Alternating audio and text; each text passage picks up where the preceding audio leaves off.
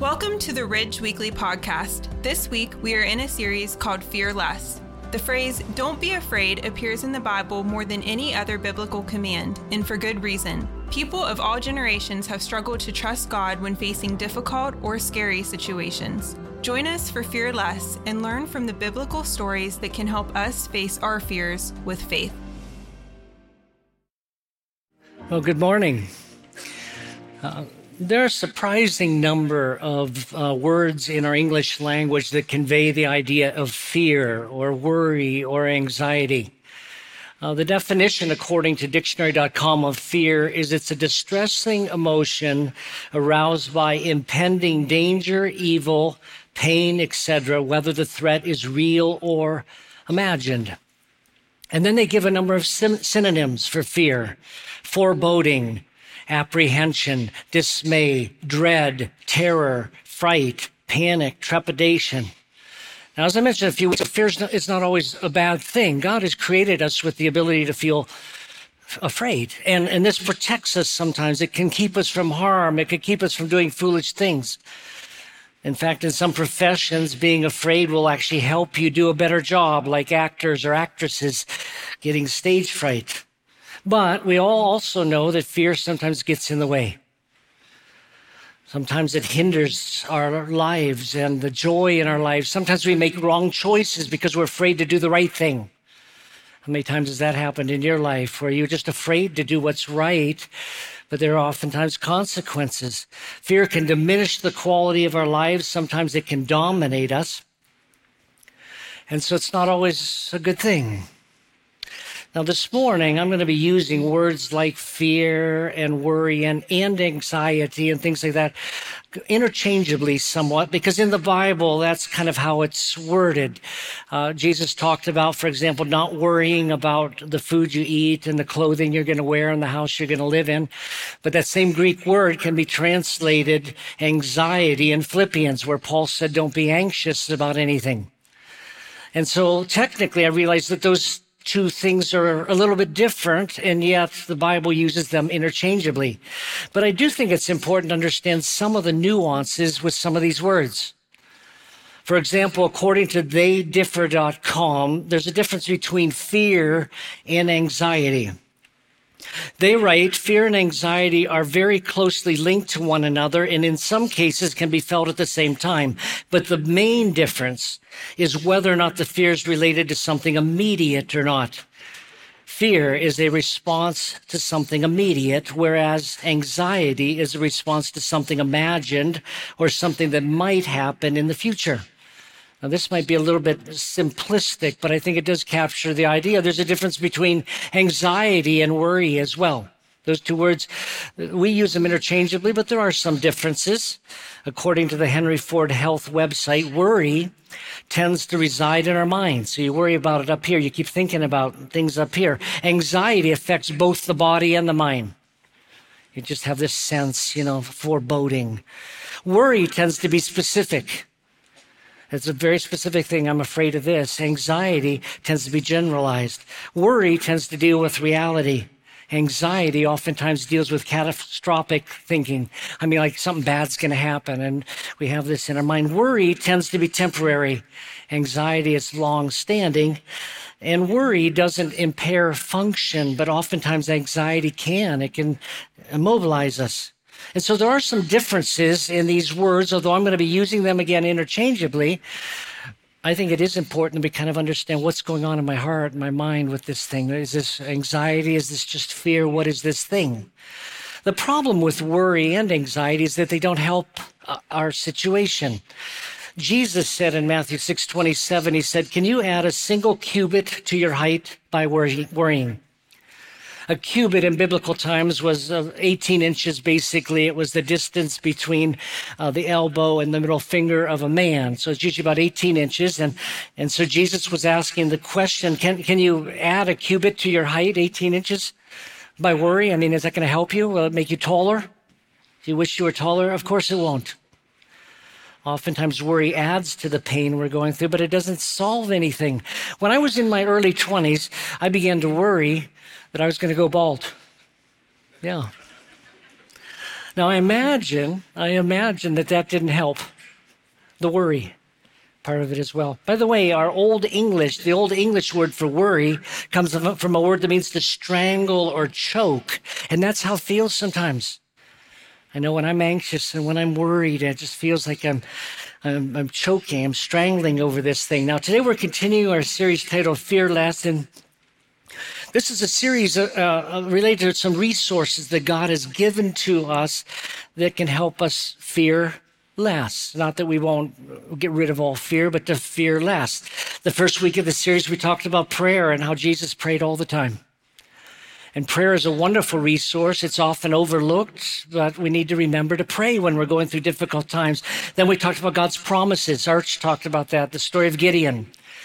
God promised a bunch of things to Gideon, and he just had trouble believing time and time again. Show me a sign, Lord, I'll do this if. And yet God had given him those promises, and God has given us some amazing promises as well. Last week, I talked about the fact that God's presence with us means we don't need to be afraid. Looked at the story of Jesus in the boat, with his disciples. That boat was not going to sink as long as Jesus was in there. But I realize we do the same thing sometimes. Even though Christ is with us, we become afraid. But today I want to talk about a different kind of resource, and that is the past. I want to suggest here today that we will do a better job with fear if we remember how God has been faithful to us in the past. If we can think about the various ways in which God has blessed us and protected us, taken care of us. In Philippians 77:11 and 12, the psalmist Asaph wrote, I will remember the Lord's works. Yes, I will remember your ancient wonders. I will reflect on all you've done and meditate on your actions. Whenever we're afraid or anxious, we should think back. How has God taken care of us in the past? Now, we're going to look at a story today of a prophet who forgot to remember. He forgot to remember. He is somebody that saw some amazing, remarkable miracles none of you have seen. And yet when his life was threatened, when he found out the queen of Israel wanted to kill him, he became terrified and he ran for his life, but he didn't remember all the ways in which God had taken care of him. Now, the story of Elijah, he lived in the 9th century BC, and the story is found in 2 Kings. He served God during an extraordinarily wicked time in Israel's history. The king at the time was a guy named Ahab, and Ahab was married to a woman named Jezebel, and she was the most godless, wicked, evil woman recorded in the Bible. In fact, her name is synonymous with evil when you think of Jezebel. And this was his wife. And it's his wife, Ahab's wife, as we'll see in a minute, that wanted to kill Elijah, and that's why he was afraid. But the question I have in my mind is, after we'll see in a minute all the things that Elijah experienced, how was he so afraid? Why didn't he trust God would take care of him? Now, let me set the context for the whole story. Israel had turned away from God. They were worshiping other idols. They were worshiping the god Baal, it's called, and Asherah. And they turned away from the living God. And God had told them ahead of time that if you do this, Israel, if you do this, then I'm going to send things your way like pestilence, like earthquakes, like famines, like other nations are going to attack. It was the loving thing to do. This is what I think God does many times to get our attention, even in this country. He allows things to happen. It has the effect of humbling us, and then we turn back to God. Well, in order to humble Israel, God told Elijah that there was not going to be any rain or dew for a certain period of time. Now, we know from the book of James that the length of time that there was going to be a famine in the land of Israel was going to be 3.5 years. But Elijah was given the task of going to King Ahab and giving him this news. And so we pick up the story in 1 Kings 19:2. We read, Jezebel sent a messenger to Elijah. May the gods punish me and do so severely if I don't make your life like one of them by this time tomorrow.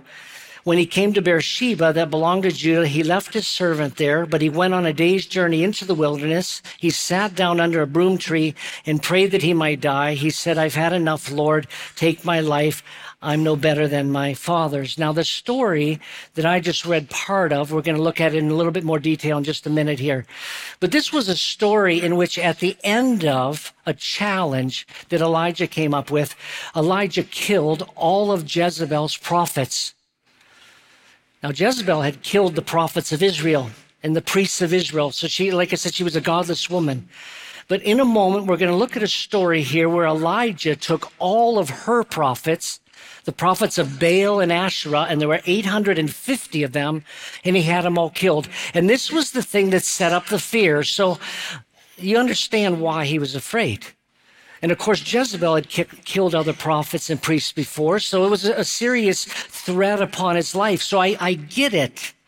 But as we look at the story of Elijah, we see he just didn't seem to have faith, even though God had done so many amazing things for him. He became depressed. He became discouraged. He forgot all that God had done for him, and I find that kind of surprising. Why couldn't he trust God with his future when God had been so faithful to take care of him in the past? Now, let me give you 3 incidents or 3 occasions where God took care of Elijah. And I want you to think about this for a moment. If this had happened to you, how would you respond when suddenly you find out your life is in jeopardy, but you remembered all these things that God had done for you? The first point is this, that God miraculously took care of Elijah's physical needs. Elijah experienced supernatural provision for his needs. We are first introduced to this Elijah. We find him delivering that message to the king Ahab, and he told the king that there was going to be no more basically dew or rain. It's found in verse 1 of 1 Kings 17. We read, Elijah the Tishbite from the Gilead settlers said to Ahab, as the Lord our God, or the Lord God of Israel lives, I stand before him, and there will be no dew or rain during these years except by my command. 3.5 years. Now again, God was trying to get the attention of Israel to say, you need to humble yourselves and turn back to me. But can you imagine if there was absolutely no rain in our country for 3.5 years? Nothing? What would happen to the crops? What would happen to the animals? Now, God needed to take care of Elijah, and this is where the first kind of a miraculous provision takes place. We read in 1 Kings 17:2, then a revelation from the Lord came to him, to Elijah. Leave here, turn eastward, and hide yourself at the Wadi Cherith, where it enters the Jordan. You're to drink from the wadi. I have commanded the ravens to provide for you there. So he did what the Lord commanded. Elijah left and lived by the Wadi Cherith, where it enters the Jordan. The ravens kept bringing him bread and meat in the morning and the evening, and he drank from the wadi. After a while, the wadi dried up because there had been no rain in the land. Now, a wadi is like a dry river bed. And in Israel, there are a lot of these wadis. They're either streams or the river beds, and most of the time they're dry, but in the spring or when the rainy season comes, they fill up, and suddenly you have a river there. So God was providing for Elijah by saying, I want you to be over by this particular wadi, and you'll have water there. But it's this other provision that's quite remarkable. Every morning, and I think this, by the way, actually happened, every morning and every evening, God sent ravens to bring him bread and meat.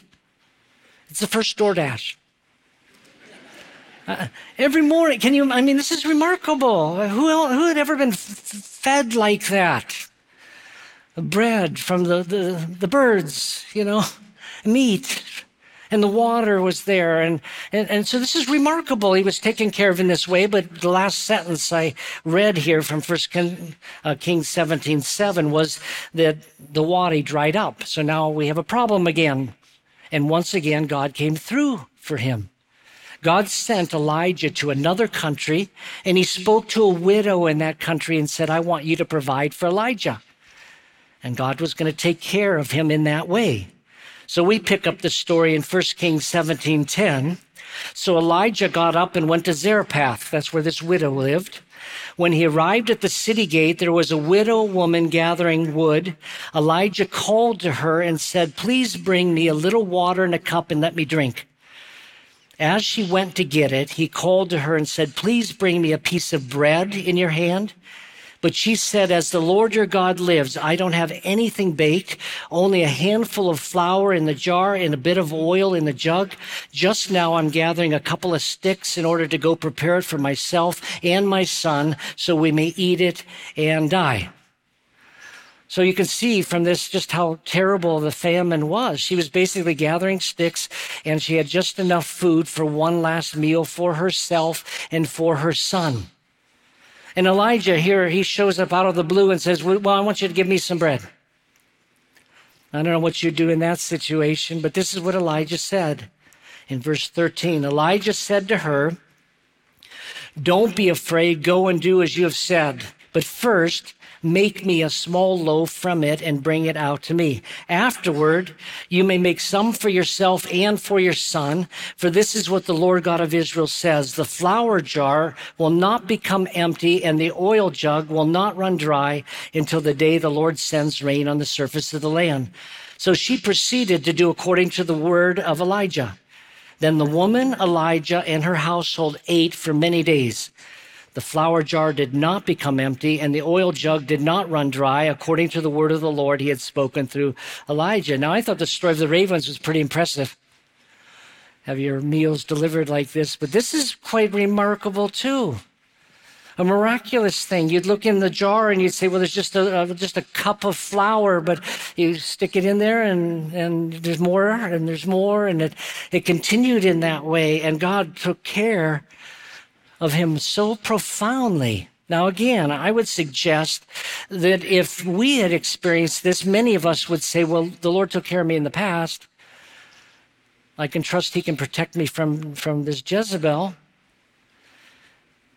But he didn't. Now, I can relate to Elijah's fear even about his provision. I'm reminded of what Jesus said in Matthew 6:26. He was talking about, don't worry about your clothing, don't worry about food, don't worry about housing. Matthew 6:26, Jesus said, look at the birds of the air. They don't sow or reap or gather into barns, yet your heavenly Father feeds them. Aren't you worth more than they? That whole section, Matthew 6, is stop worrying, stop worrying, stop worrying. I think we all worry, even though Jesus said it too.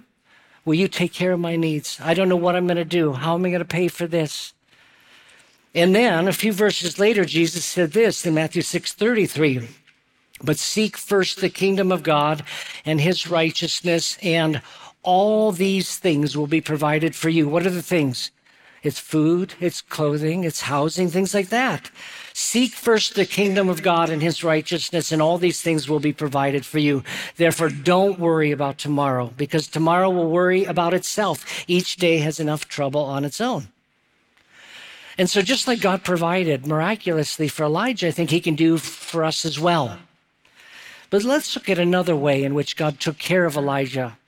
Number one is that God miraculously took care of his physical needs. Number two, God answered some amazing prayer requests for Elijah. This was a guy that knew how to pray. He knew how to pray. We know from the stories that he prayed. God actually had him pray that it would stop raining. And God had him pray that it would start again. And God responded to his prayers. In fact, in James, it says that Elijah is someone who has a nature just like you and I have. He's just like we are, Elijah is. Yet he prayed and it didn't rain. Yet he prayed and it started raining. Now, when I look at people like Elijah, my first thought is, I'm not like Elijah. You know, he's different than I am. He's someone who had more faith or this or that, but it's not true. He's just like you and I are. And our God is able to provide for us as well. But he prayed and God answered his prayer. But as the story goes on, Elijah prayed for something else, and it was huge. While Elijah was staying with this widow, her son died. Teenage boy died. And suddenly Elijah was like, what am I going to do about this? We pick up the story in verse 20 of 1 Kings 17. Then he, Elijah, cried out to the Lord and said, my Lord God, have you also brought tragedy on the widow I'm staying with by killing her son? Then he stretched himself out over the boy 3 times. He cried out to the Lord and said, "My Lord God, please let this boy's life return to him." So the Lord listened to Elijah's voice, and the boy's life returned to him, and he lived. Then Elijah took the boy, brought him down from the upper room into the house, and gave him to his mother. Elijah said, "Look, your son is alive." I love verse 22. It says, so the Lord listened to Elijah's voice. There are a lot of places in the Bible. In the Old Testament, it talks about how God listened to Moses. God listened to this person. God listened to that. He can listen to us as well. Now, what's a little baffling to me about this, again, is that when Elijah found himself threatened and he was running for his life, I don't see anywhere in the text where he stopped to pray and ask God to protect him. I don't see him doing that. I don't see him say, "Okay, Lord, you took care of me here." You know, as we'll see in a minute, he prayed and fire came down from heaven, lightning. That was another one of his prayers. He had these amazing prayers, and God responded to his requests, but it appears he forgot to pray when he was afraid. And again, my takeaway is we'll worry less about the future if we remember how God has taken care of us in the past. But let's look at a third situation. In addition to the fact that God miraculously provided for Elijah's physical needs and he answered some amazing prayer requests. Third, God displayed his remarkable power to and through Elijah. Now, it was this threat, again, that sent Elijah on his knees and running really for his life. When we get toward the end of this story, when we get to the scene where Elijah is really struggling, where he's depressed and he's talking to God and he doesn't want to even live any longer. When we get to about that point, all of that happened in the story we're looking at now, where it was time for the rain to start coming. And in 1 Kings 18:1 and 2, we read, after a long time, the word of the Lord came to Elijah in the third year, "Go and present yourself to Ahab. I will send rain on the surface of the land." So Elijah went to present himself to Ahab. The famine was severe in Samaria. So it was time for the famine to be done. God sends Elijah there. Of course, he prayed also that it would rain. That was the answer to his prayer. But Elijah came up with a little competition here to turn the hearts of Israel back to God. He came up with this idea, or maybe God gave it to him, I don't know. This is what Elijah said to Ahab in 1 Kings 18:19. He said, "Summon all Israel to meet me at Mount Carmel, along with the 450 prophets of Baal and 400 prophets of Asherah who eat at Jezebel's table." So Ahab summoned all the Israelites and gathered the prophets at Mount Carmel. Then Elijah approached all the people and said, "How long will you hesitate between two opinions? If Yahweh is God, follow him. But if Baal, follow him." But the people didn't answer him a word. Now this was a good challenge here. We'll see in a minute why. Continuing in verse 23. Elijah said, "Let 2 bowls be given to us. They," which is the 850 prophets, false prophets, "they are to choose 1 bowl for themselves, cut it in pieces and place it on the wood, but not light the fire. I will prepare the other bowl and place it on the wood, but not light the fire. Then you call on the name of your God, and I'll call on the name of Yahweh. The God who answers with fire, he is God." All the people answered, "That sounds good." I think it's kind of a funny statement. Yeah, that sounds like a fun idea. Let's see which sacrifice is going to bring fire down from heaven. Now, what's significant about this test, it was brilliant. Again, whether God gave it to Elijah or whether he came up with this idea. What you have to understand is that the god Baal was the god of storms. He was the god of rain. He was the god of lightning, thunder. He was supposed to be the God that was taking care of the crops, giving you rain for your crops, and God had just proved that Baal could do nothing. God had determined it's not going to rain for 3.5 years. God had determined it was time to rain again. So this particular test is a great test, because if Baal is indeed the God of thunder, then okay, fine, he'll come down with thunder and lightning. And if he doesn't, and if God, Yahweh, does it, then it would prove that he was God. Now, Elijah let the priests of Baal go first, and we pick up the story in verse 26 of 1 Kings 18. So they took the bowl that he gave them, prepared it, and called on the name of Baal from morning until noon, saying, Baal, answer us. But there was no sound. No one answered. Then they danced, hobbling around the altar they had made. Now, it was at this point in the story that Elijah started doing what we call talking trash. That's exactly what he started doing at this point. In verse 27, at noon, Elijah mocked them. He said, shout loudly, for he's a god. Maybe he's thinking it over. Maybe he's wandered away, or maybe he's on the road. Perhaps he's sleeping and will wake up. They shouted loudly and cut themselves with knives and spears according to their custom until blood gushed over them. All afternoon they kept on raving until the offering of the evening sacrifice, but there was no sound, no one answered, no one paid attention. I just love that description there. Oh, they're doing all this stuff down here, dancing around, hobbling around, cutting themselves, but nobody's listening. Nobody's answering the phone. And now it was time for the evening sacrifice. They'd been doing that for hours. But now it was Elijah's turn. He picked up 12 big stones that had been part of a former altar for Israel. One stone for each of the family lines of Israel. And he rebuilt the altar. And then he dug a ditch all around it, which is kind of an odd thing to do. He built the altar, he put the wood on it, he cut up the bull, but then he did something also quite interesting. He poured water on top of his. Bucket after bucket of water. He drenched it so that the little trench was completely filled with water. Everything was completely soaked. And then we pick up the story in verse 36 where he's praying, Yahweh, God of Abraham, Isaac, and Israel, today let it be known that you are God in Israel and I'm your servant. And that's your word. At your word, I've done all these things. Answer me, Lord. Answer me so that this people will know that you, Yahweh, are God and that you've turned their hearts back. Then Yahweh's fire fell and consumed the burnt offering, the wood, the stones, and the dust, and it licked up the water that was in the trench. When all the people saw it, they fell face down and said, Yahweh, he is God. He is God. Yeah, I would think that's about what they would do. With this lightning comes down from heaven, consumes literally everything. And then it was at this point that Elijah said, now gather all the prophets of Baal and Asherah.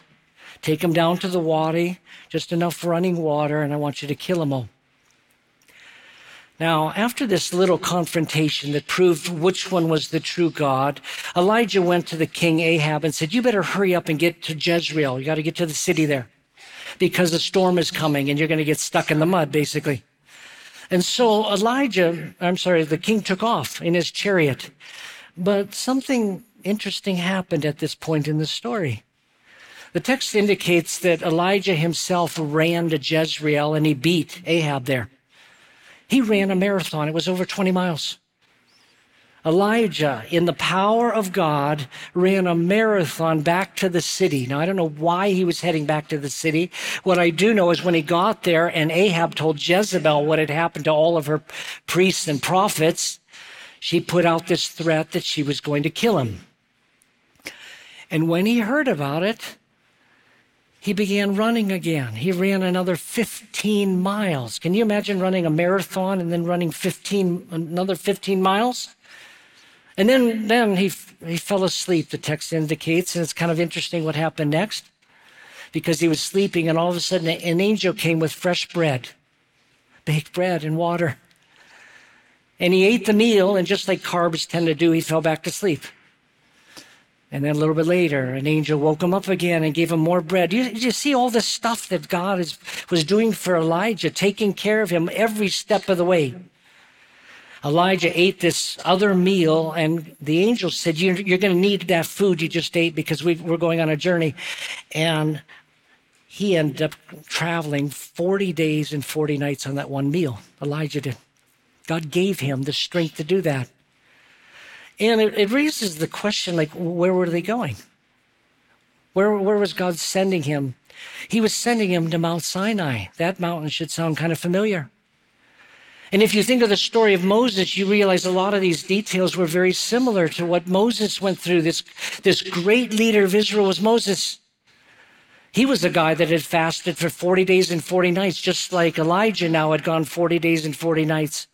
He was someone who had seen fire come down on the mountain, and so did Elijah. Moses was one who got manna from heaven, bread from heaven, but so did Elijah.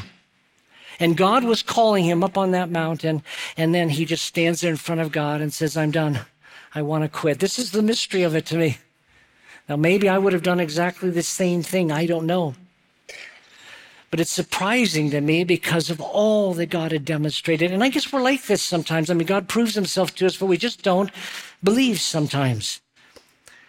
T.J. Constable writes about this. It's remarkable that Jezebel's threat terrified Elijah as it did. Ironically, by contrast, Elijah, had told the widow in Zarephath not to be afraid. He had just demonstrated that the gods to whom Jezebel now appealed in her curse had no power at all. So let me summarize this and get to some applications. God took care of this guy supernaturally, his physical needs, food on several occasions. Now it's angels. And then God answered amazing prayers. A young boy raised from the dead, fire from heaven, no rain, and then rain. And then God proved himself through several displays of power. Not just the lightning from heaven, but the strength God gave him. You realize God's able to give you strength. He's able to empower you. He's able to help you. And time again, he experienced this strength. And yet, where was his focus when things were kind of falling apart? Well, it was on his problems. It was not on God's provision. It was not on God's protection. It was not on God's power. That's not where he was looking. He wasn't looking at God, how God had provided for him, how God had protected him, how God had empowered him. No, he was looking at his problems. A scholar by the name of F.B. Meyer writes, unbelief puts our circumstances between us and God, but faith puts God between us and our circumstances.